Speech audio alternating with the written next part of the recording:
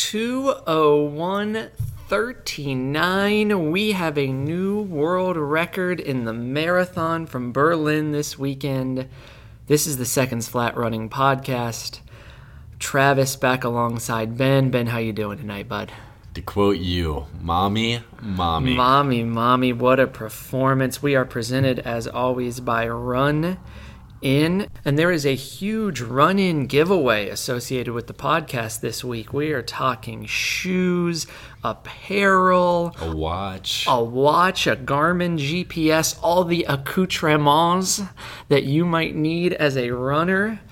We're giving it all away. Wait, do I need that as a runner? Well, it wouldn't hurt. And all you need to do is check out the Run-In accounts on Facebook and Instagram, but you can get an extra entry right here on the Seconds Flat podcast. If you rate and review the podcast, we will double up on your entry to get you a chance at shoes, jacket, watch, Squirrel's nut butter anti-chafe, some Gooder glasses. We got a foot roller, socks, the works, the kit, the caboodle, the whole shebang. All right, so make sure you rate and review the Seconds Flat podcast. Now to Berlin. Kipchoge has done it, as we said, 2:01:39. He is your new world record holder. He had the fastest marathon ever run at Monza, but it was not under official conditions. So he's now a world record holder, splitting 61:06 on the front half, a well-paced front half. Pacers did a good job, but they didn't last very long. No, they only made it to right before mile 16. And yeah, we lost the last one at about the 25K mark. We dropped the last pacer, but even without them, Kipchoge comes home in 60:33 for the negative split. Brought it home. That is a world record by 1 minute and 18 seconds, bettering Dennis Kameto's mark, also from Berlin. Kipchoge now with his 9th straight marathon victory. He has won 10 of the 11 career marathons he has been in. Is there any question? Undisputed greatest ever? Is it even a debate, Benji? Not at all. I don't think so. There have been some other great ones, some guys with good streaks, but this is just unparalleled. To win marathon majors, Olympics, you got a world record on top of it. And marathon running's at an all-time best, and he just lowered the world record by 3 seconds per mile. A really remarkable performance. We have dropped now below 4 minutes and 40 seconds per mile for his average pace. Insanity. Can he be better? Obviously, we were clearly wrong about what he would do this week. We both thought he would win. We both thought he'd run really well. The weather actually turned out pretty nice, and even my best-case weather scenario that had him breaking the record still had him running like a minute slower than this. Yeah. Do we ever see better than 2:01:39 from Eliud Kipchoge? I want you on the record right now, Benjamin. He breaks 2:01 before his career is over. Oh. His pacers only made it to 25K. What happens when the perfect day aligns and they make it to 30K? Think about how hard it is to get pacers to run at that clip in the heart of the fall marathon season, right, when you got guys who are trying to get their own money elsewhere. The elites are gone. They're out of this mix. You got to get a really special group of pacers. I really think it's a matter of how deep Nike wants to dig into their pockets to see that barrier broken. If they're going to pay for those pacers at the right place. They're going to have to pay for like a Wilson Kipsang or a Jeffrey Kamworor.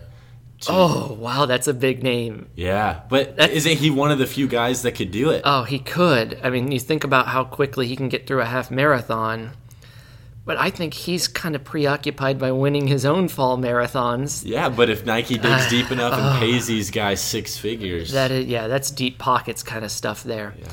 I'm going to twist it a little bit and tell you what I really want to see. We have seen him in the United States before. Yes. But I would love to see him within the next couple years while he's still in his prime at either Boston or New York City. And I don't think those races. Well, it's a totally different kind of race at Boston. And New York obviously is not going to be as fast as what he's run. We've seen him at Chicago before. And the reason I didn't mention it is because without pacers, although the field is really strong there this fall, I don't think that's the opportunity to run fast. But I'd love to see him strategically race one of those big American races and win here. Not that he needs to. It's selfish. I would love to see it on American soil. I think it will be virtually impossible to turn down the payday to go back to Berlin or London. Maybe somebody else comes up with something new. I've heard the discussion of, do we want to see Breaking 2 Part 2? Your thoughts? I don't really. I have zero interest. I have seen him run 2:01:39, which for my money is as good or better than the 2 flat 25. Agreed. Was it that he ran under artificial conditions? I think this was as or more impressive. I don't know if we can see faster than this from him, but I'm not going to doubt him. I think he is superior to all of the competition out there. I think, though, we have to remember where he is in his career. And I don't want to say he's in like the twilight of his racing career, because there's still a lot left in him. And it's all unknown. It is. But we have an Olympic cycle coming up in 2020 that he's probably thinking about. And Tokyo at that time of the summer, plus Olympic strategy, it's not a place we're going to see a new world record, most likely.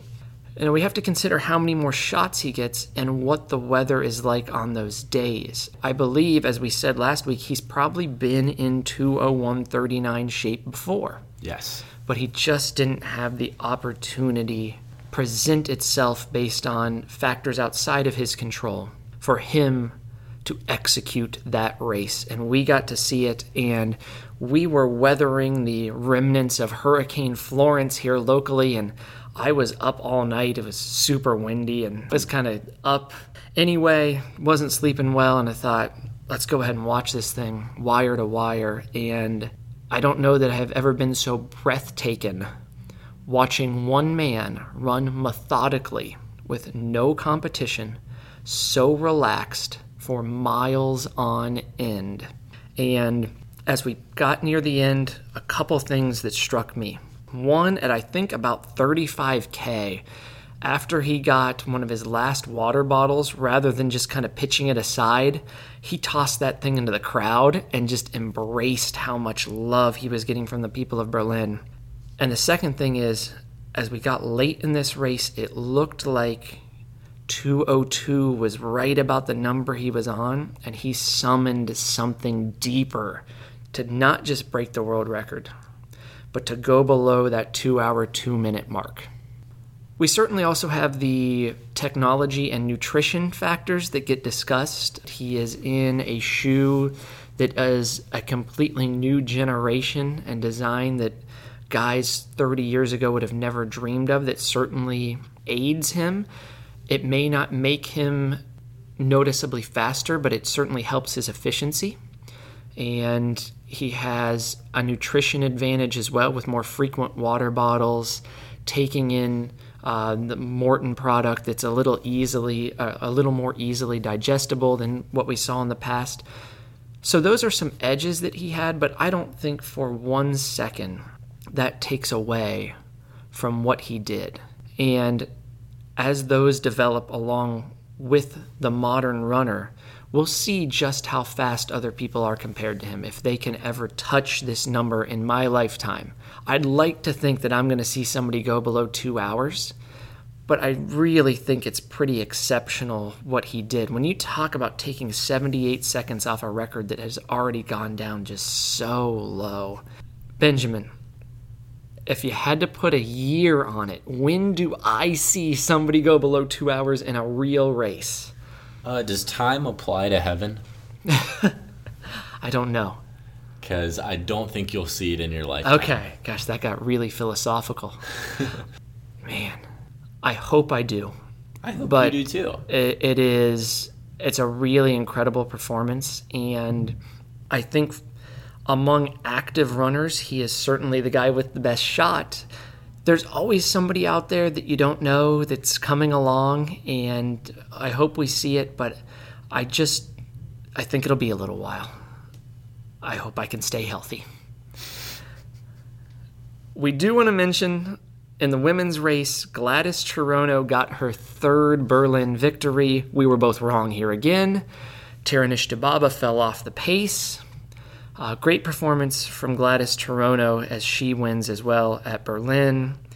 It's just heating up too. We're not going to see that men's world record go down again this fall, but we are going to see some great competition. Chicago now is 3-ish weeks away, and then you got New York not long after that with some great fields. So we are excited to watch the rest of the fall marathon action, and we are going to jump right back into our fall marathon and half marathon training series. We're calling this Mile 13, but it's really more of like a Mile 12.5-ish episode, because we got some feedback from our last one about the long run, some questions, some ideas that came up in discussions with folks, and also some emails we received, and we wanted to dive in a little bit deeper to some of the topics related to what we discussed last week.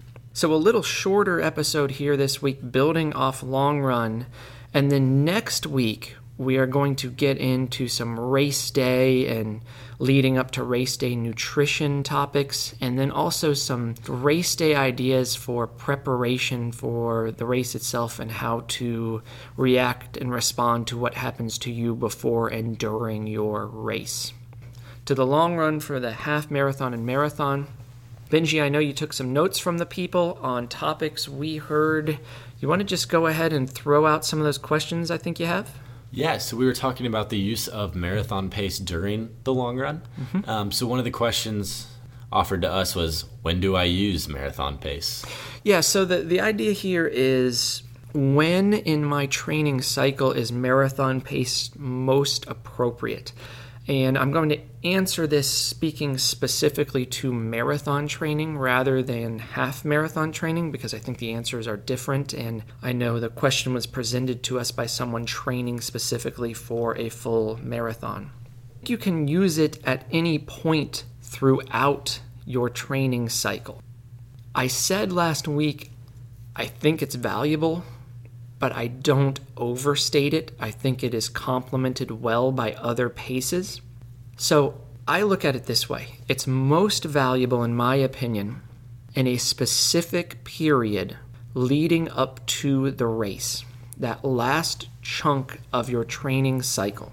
So traditional training phases, like we've talked about the base phase on here before, and we addressed it like with fall cross-country season, right? A lot of times for 5K cross-country training or 8K cross-country training, you have a base phase, then you have a pre-competition phase, a competition phase, and then you have this kind of sharpening period at the end that is your peaking season for the last meet that you emphasize.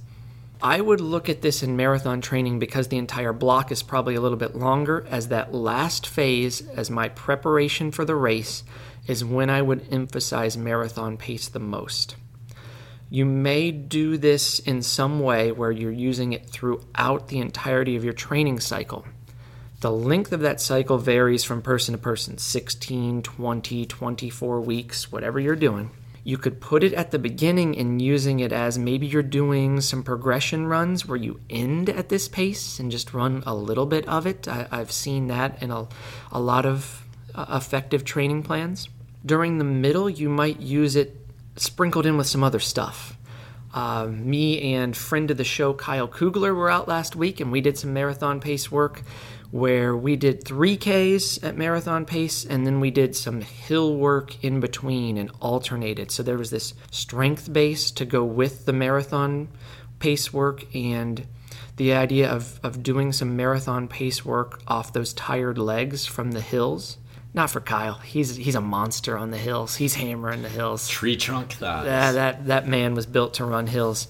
That's something you could use, and that is a workout based in several elite coaches using something like that I've kind of tinkered with and employed.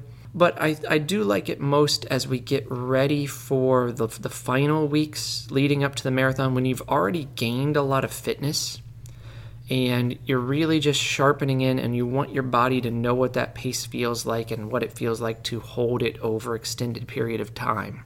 Remember, as we said last time, stuff faster than that, stuff slower than that can be just as valuable, but I would tend to emphasize it more, whether it's continuous or in intervals, however you might use it. I would use it more later in your marathon training cycle than earlier.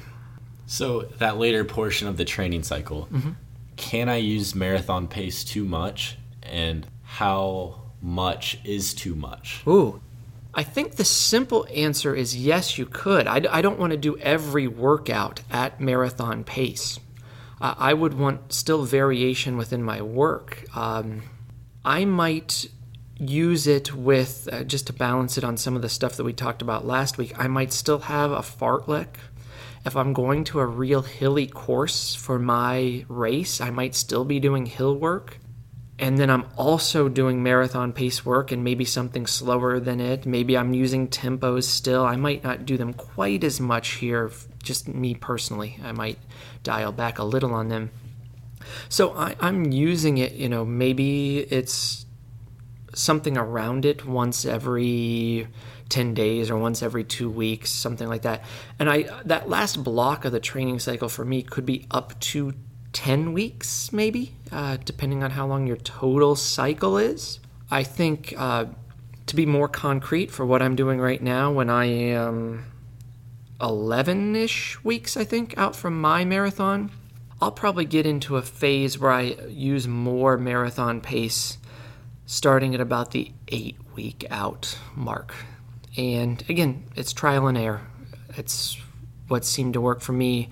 Some athletes I work with will use it less, will use it more. But I think you could do, like anything we do, you could do in your training too much or too little. It's a good balance in every approach that you have, in every facet of your training and style of workout and system that you're training. And just remember that often the thing you are training least is the thing you need most. Sometimes we just leave pieces out that we de-emphasize for whatever reason. We may need more of that. And maybe it's marathon pace for you, but maybe it's core work, something more ancillary that you've completely left out. Maybe it's another pace that you haven't trained at. Again, maybe it's hills when you're going to run a really hilly half marathon or marathon. So just be cognizant of what you're training for and why. Very cool. Okay. So previously, there was mention of this 90% of marathon pace run. Now, to me, as someone who's never trained for a marathon, you've run one. I have ran just one. Didn't train never for trained it. for it. Yep. This sounds like an incredibly easy pace, just because I can hold marathon pace for 26 miles, so 90% of that should be cake. What is the benefit, or why do this 90% of marathon pace run? This run, as an aside, to go back to your point about how it feels easy to you, it becomes more difficult and perhaps more valuable. I'm not sure. We'd have to study it more. The faster you are in a spectrum. So 90% of marathon pace to Kipchoge after what he did the other day, I'm doing math in my head, it would be somewhere around like 5:10 a mile. And so that's a pretty good clip that he is working at there for an extended period of time. To answer the question that was written in of why the 90% of marathon pace run could have value for you, again, as one piece in your portfolio where we're running a little slower than marathon pace, but for most folks this is faster than your everyday pace, it's about efficiency. That is the value. It is both mechanical efficiency and teaching your body to run extended stretches at this distance to run efficiently, but it's also about efficiency of fuel use because it's going to teach your body to use fuel in a similar way to how you would use it on marathon race day.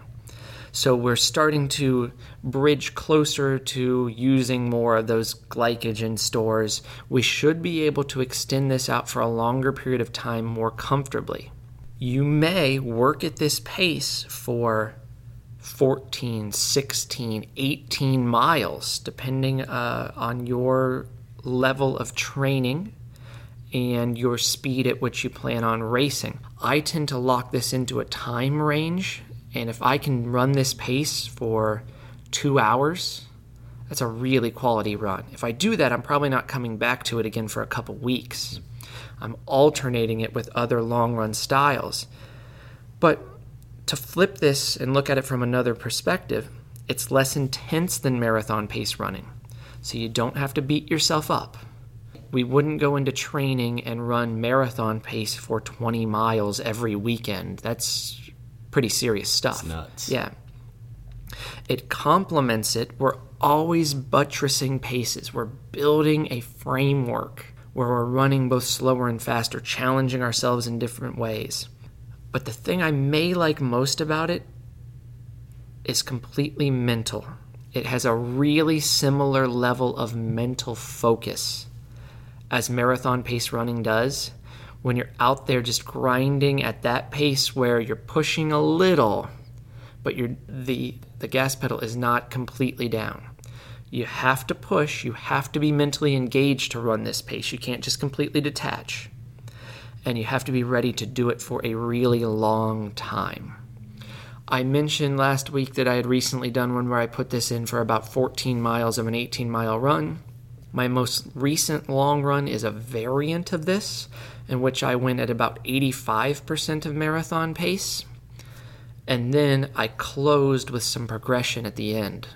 So it was like 13-ish miles, averaging around 85%, so a little bit slower again. And then I closed by going down to marathon pace for 2K, half marathon pace for 2K, and somewhere between 10K and half marathon pace for a mile to finish up. So kind of a hybrid of the progression runs we talked about last week and the 90% run that we spoke about as well. Again, with all these, rotate them with other styles of long runs, in my opinion, is the best bet. So if you're just building, you start with the easy one. Then you move on to rotate the easy with a run like this that has quality. And then ultimately, when you're more advanced as a marathoner or a half marathoner, you start to take different styles of long runs of quality and alternate those each 7 or 10 days or whatever your cycle is. I think it can be argued this is psychologically beneficial for people of all different paces. Yeah. But we were talking about how this is almost more valuable for the faster people because it is a harder pace, that 90% for like a Kipchoge than say a you or I. Yep.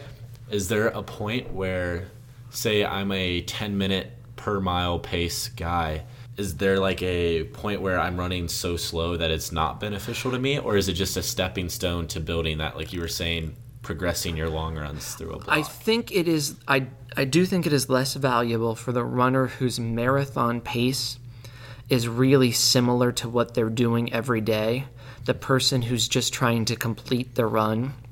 For that person, I do think this has less value than for Kipchoge or for you or I. I think this is really valuable at our level and for folks who are on different ends of the spectrum. So I think the person who's pushing 2 hours can find a lot of value in this. I think the person who's pushing 3 hours can find a lot of value in this. And I think the person who's pushing 4 hours can find a lot of value in this. But for the folks who their marathon pace looks very similar to what they're running every day when they're out there, yeah, I might not use this as much. I might try to employ other methods to build, for example, strength in a long run by, say, putting some hills in there, just to get them used to some late run fatigue as an example of something I might use more frequently instead of this. Speaking of a way to implement late run fatigue, a question was asked, how can I use fartleks in my long run? And if you could supply specific examples. Wonderful question, because we mentioned that this is a great method, but we didn't really get into a lot of the specifics. Yeah, I think we made it more a distance-oriented fartlek rather than time. We did. We really looked at more from an interval perspective as opposed to the traditional Scandinavian speed play that tends to emphasize an object in the distance that you run toward or doing this on cycles of time. So I would recommend 2 different types of fartlek surges you could employ in your long run. One would be a timed surge. I'll give an example. Charlie Spedding, who was somewhat of a surprise medalist at the '84 Olympic Marathon in LA, really, really hot race. He kind of hid underneath the track and didn't really warm up much just to stay cool. And he had a great build. And in his autobiography, From Last to First, at the back he has his training cycle that he used building to LA '84. And he references a long run in which he would warm up for X number of minutes. And then he would go into cycles where he did 1 minute harder, 4 minutes back to his normal pace. Then 2 minutes harder, 4 minutes back to his normal pace. Then 4 minutes harder, and 4 minutes back to his normal pace. And then he would just repeat this, a ratio of 1 to 4, then 2 to 4, then 4 to 4. And he would move through this cycle several times, and then he would cool down out of it. He wanted to prepare himself for racing. Remember, it is racing. We are still competing, both against ourselves and against our competition. So he calculated, what if there's a 60-second move someone makes and I need to react? Or what if it's twice or 4 times that amount? That is part of the beauty of using the fartlek run. And so he did it on time cycles. You could surge on the mile, though, too. Every time you hit a mile marker, you could surge for 15, 30, 60, 90 seconds, whatever the number is. So you can do all sorts of variations. But these replicate racing, and they also replicate difficult courses really well, where your pace changes a lot. And so that's why these were critical to Coach Bill Squires and the Greater Boston Track Club. They loved to use these. Pete Ray at Zap Fitness in Blowing Rock, North Carolina, they have had an incredible season here lately. They have had some great performances in the marathon. They will use surging long runs like this. They can be very valuable to you if, again, used appropriately. They don't need to be every long run, but they could be a great option for you. One of the things I most like about this long run is the mental aspect once again, because I find myself getting lost in this run and then being like, holy cow, I just ran 18, 20 miles, whatever it is, and I worked hard, but it kind of flew by because I was bouncing back and forth between paces, and it really promotes a different sort of mental engagement. But tinker with the numbers on this. Use it as you see fit.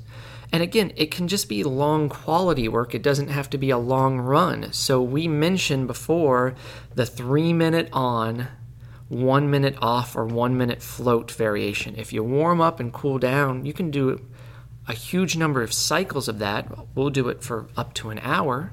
That's a great long fartlek that's going to get you really quality miles, particularly for a half marathoner. These may be even better for a half marathoner because they can be implemented with your longest work, and it doesn't have to be a long run. It just becomes that quality workout with a decent amount of mileage. Is that dog hunt? Barf. Burf. I had a question, but I don't know that it pertains to long running. Okay. What do you think? So you had mentioned with the fartleks how it's a great simulator for what it's like to be racing. Mm-hmm. But I feel like a lot of people who aren't up front forget that a marathon is a race and not a time trial. What would be like some words of advice to this person who's maybe they're trying to break 3:30 for the first time, but they're chilling back in like 100th place? Yes, that's a great point. And because of the influx of more runners into half marathons and marathons, there are fewer people racing at the head of the pack, right? And this is the beauty of this becoming more accessible to everyday runners. We're all out there challenging ourselves at 13.1 and 26.2 miles. I would remind you, you are racing, and the thought of how you stay engaged in racing to hit that time, like you mentioned 3:30, correct? Yes. I would find very often that the runner trying to get to 3:30 for a full marathon, or let's just do the equivalent half marathon, you're trying to get to 1:45 for your half marathon. That runner late in the race may be better suited to get to that number by not just worrying about splits. You got to stay under control early. I get that in a race this long. You don't want to just go out and race the fastest guy and blow up. That's the worst case scenario. Negative splits or even splits are going to work the best for you. But late in the race, maybe it's the last 10K of a marathon or the last 5K of a half marathon, I think you're going to push yourself to a faster time by having a singular focus. I am hunting down the runner right in front of me. It is predator and prey, and I am going after the next runner in front of me, and then once I get to that runner, I have one goal. And what do you think that goal is, Ben? The next guy. It's the next guy that I can beat. Or girl. Yes. It's the next target that you have. That becomes your focus. You start to get away from worrying too much about the watch, from holding back perhaps because you know you're comfortably under your goal. Just start attacking people. And if you give a few back at the very end, who cares if you caught dozens between 20 and 25? If you give 8 back, for example, between 25 and 26.2. That's how I would approach racing for the person who is not in the front of the pack. Gosh, I got chills and flashbacks going on. Makes you want to race, right? Makes me want to move on to the next question. Thank you, sir. Which is, in people's training cycles, you hear about them getting up to 20 miles as their longest long run or whatever that number is. How many times do I go my longest distance per training cycle? This was a great question because we didn't hit on this. We said some numbers that you might use. But what is the value of just one run at a certain distance? If you get to 20 miles, but it's the only run you did in your training, it's less valuable than if you did it as part of a full portfolio of great training. No one day makes or breaks your marathon. Everything is part of your process. Yes, the long run is very important, but I would take this and look a little differently. I would want to think about what is the average of a certain number of longer efforts you had. I think that creates a better data point for you to look back on, and you're going to have to experiment and learn here. For me, I reflect back on a 5-run average, meaning I will add up the 5 longest runs in my cycle, divide it by 5, and figure out what the average number was for about how long were these runs. So I did this for my last marathon training cycle. My number averaged out to almost exactly 20 miles, right? And it was kind of a fluke. I didn't plan on that. I had couple things where I went over, and I had one that was right on 20, and then I had a couple of actually just longer workouts that were in a 19-ish range that added in there as well. So I'm constantly retooling that based on my experiences and what goes well. I don't think that, to answer your question, Ben, you need to run that longest distance 5 times, all right? So if 18 is your number, you don't necessarily need to get there 5 times, but I would be thinking about how much I get to numbers close to that. So let's say you're in a half marathon training cycle. Your goal is just to finish the race, and you're trying to get to 12 miles as your longest run. How many times am I getting to 9 or 10 miles? Those are going to have value to you as well. You might only get to 12 once in your preparation. Or if you're trying to really master the half marathon and you're getting to, let's say it's 16 or 18 miles for your longest run, how many times are you running 12 or 14 to support that? That's going to have value. So it's hard to answer how many times we're going to do that longest distance, but just know you want to have some complementary distances that are just a little bit shorter that you can use as well. Because, again, to go back to last week's discussion of the value of the long run and the pace that you do your long run, the increased red blood cell count, I simplified last time, I think, when I said it with capillaries, but increased capillary density, all this stuff that's going to make it easier to move oxygen through your body for you to run as a more efficient beast. That is the goal. Hopefully that answered the question there.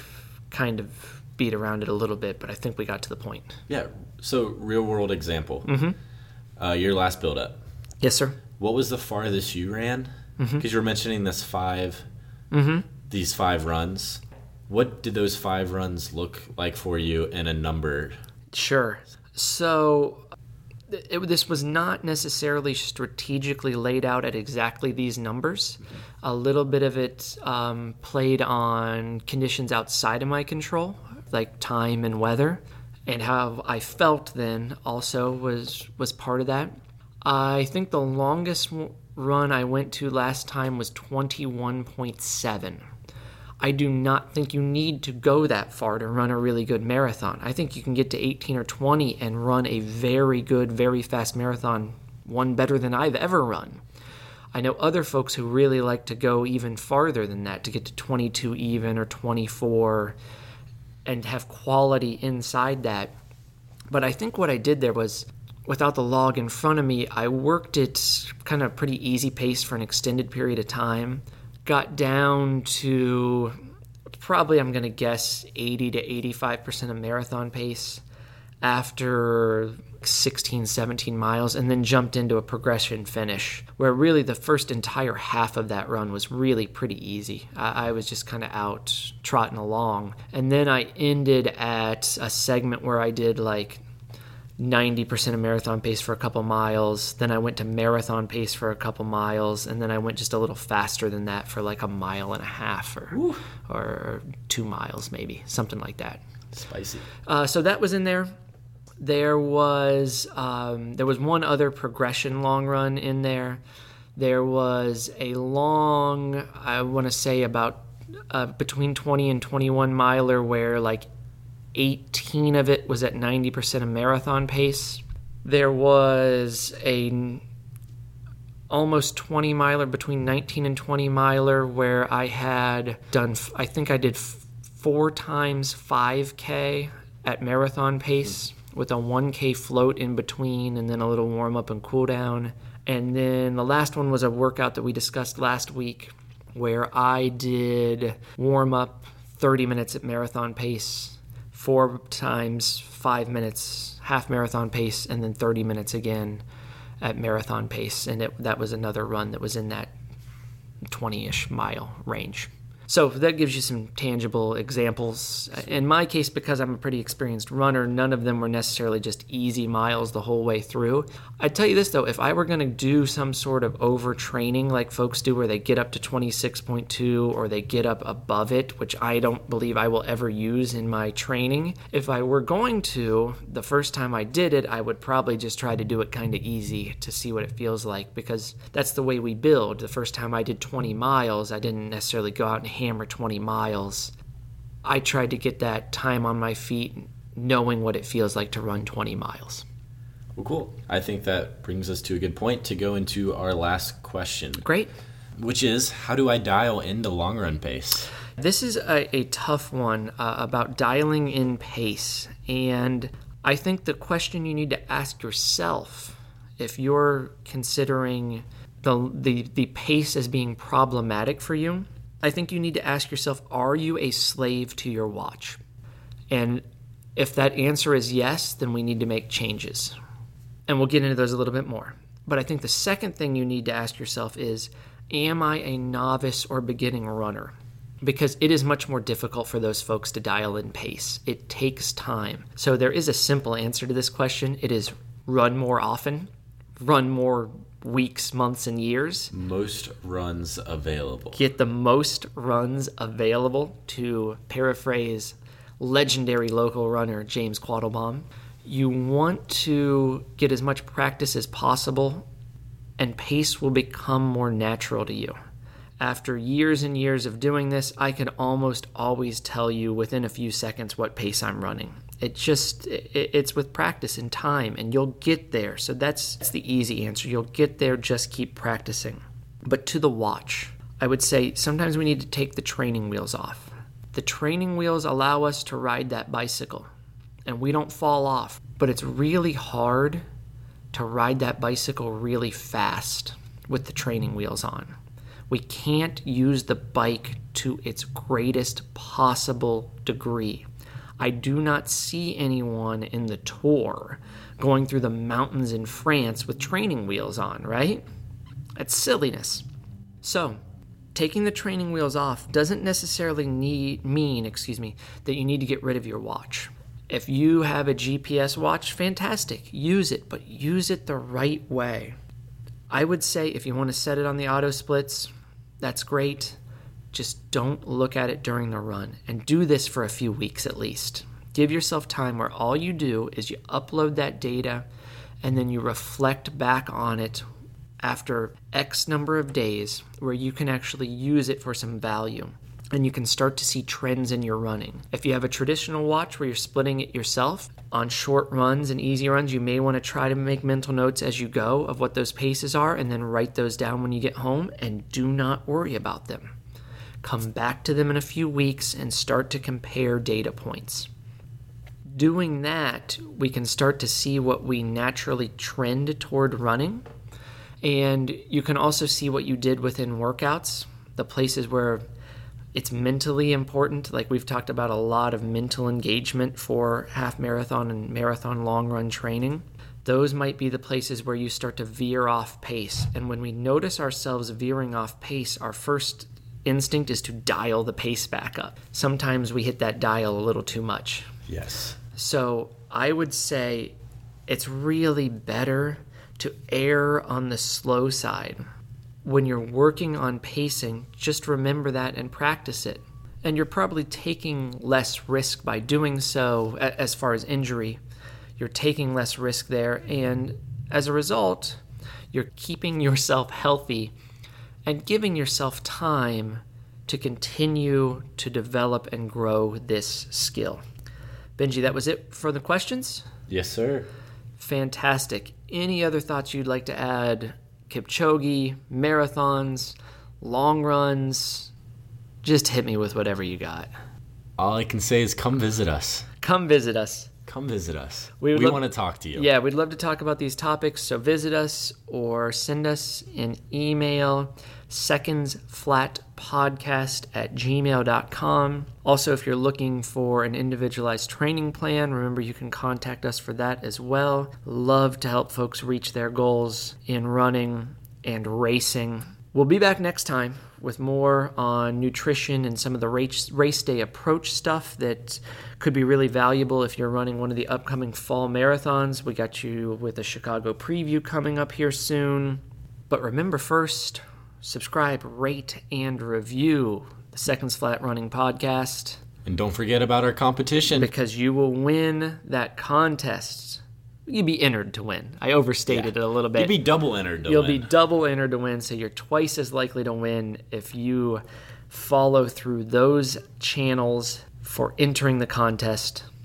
Rate and review the Seconds Flat Running Podcast. We appreciate so much you being our listeners. We're having a lot of fun with this marathon, half marathon discussion, and we were really appreciative of great feedback about the long run. Look forward to seeing you again next week. Take care.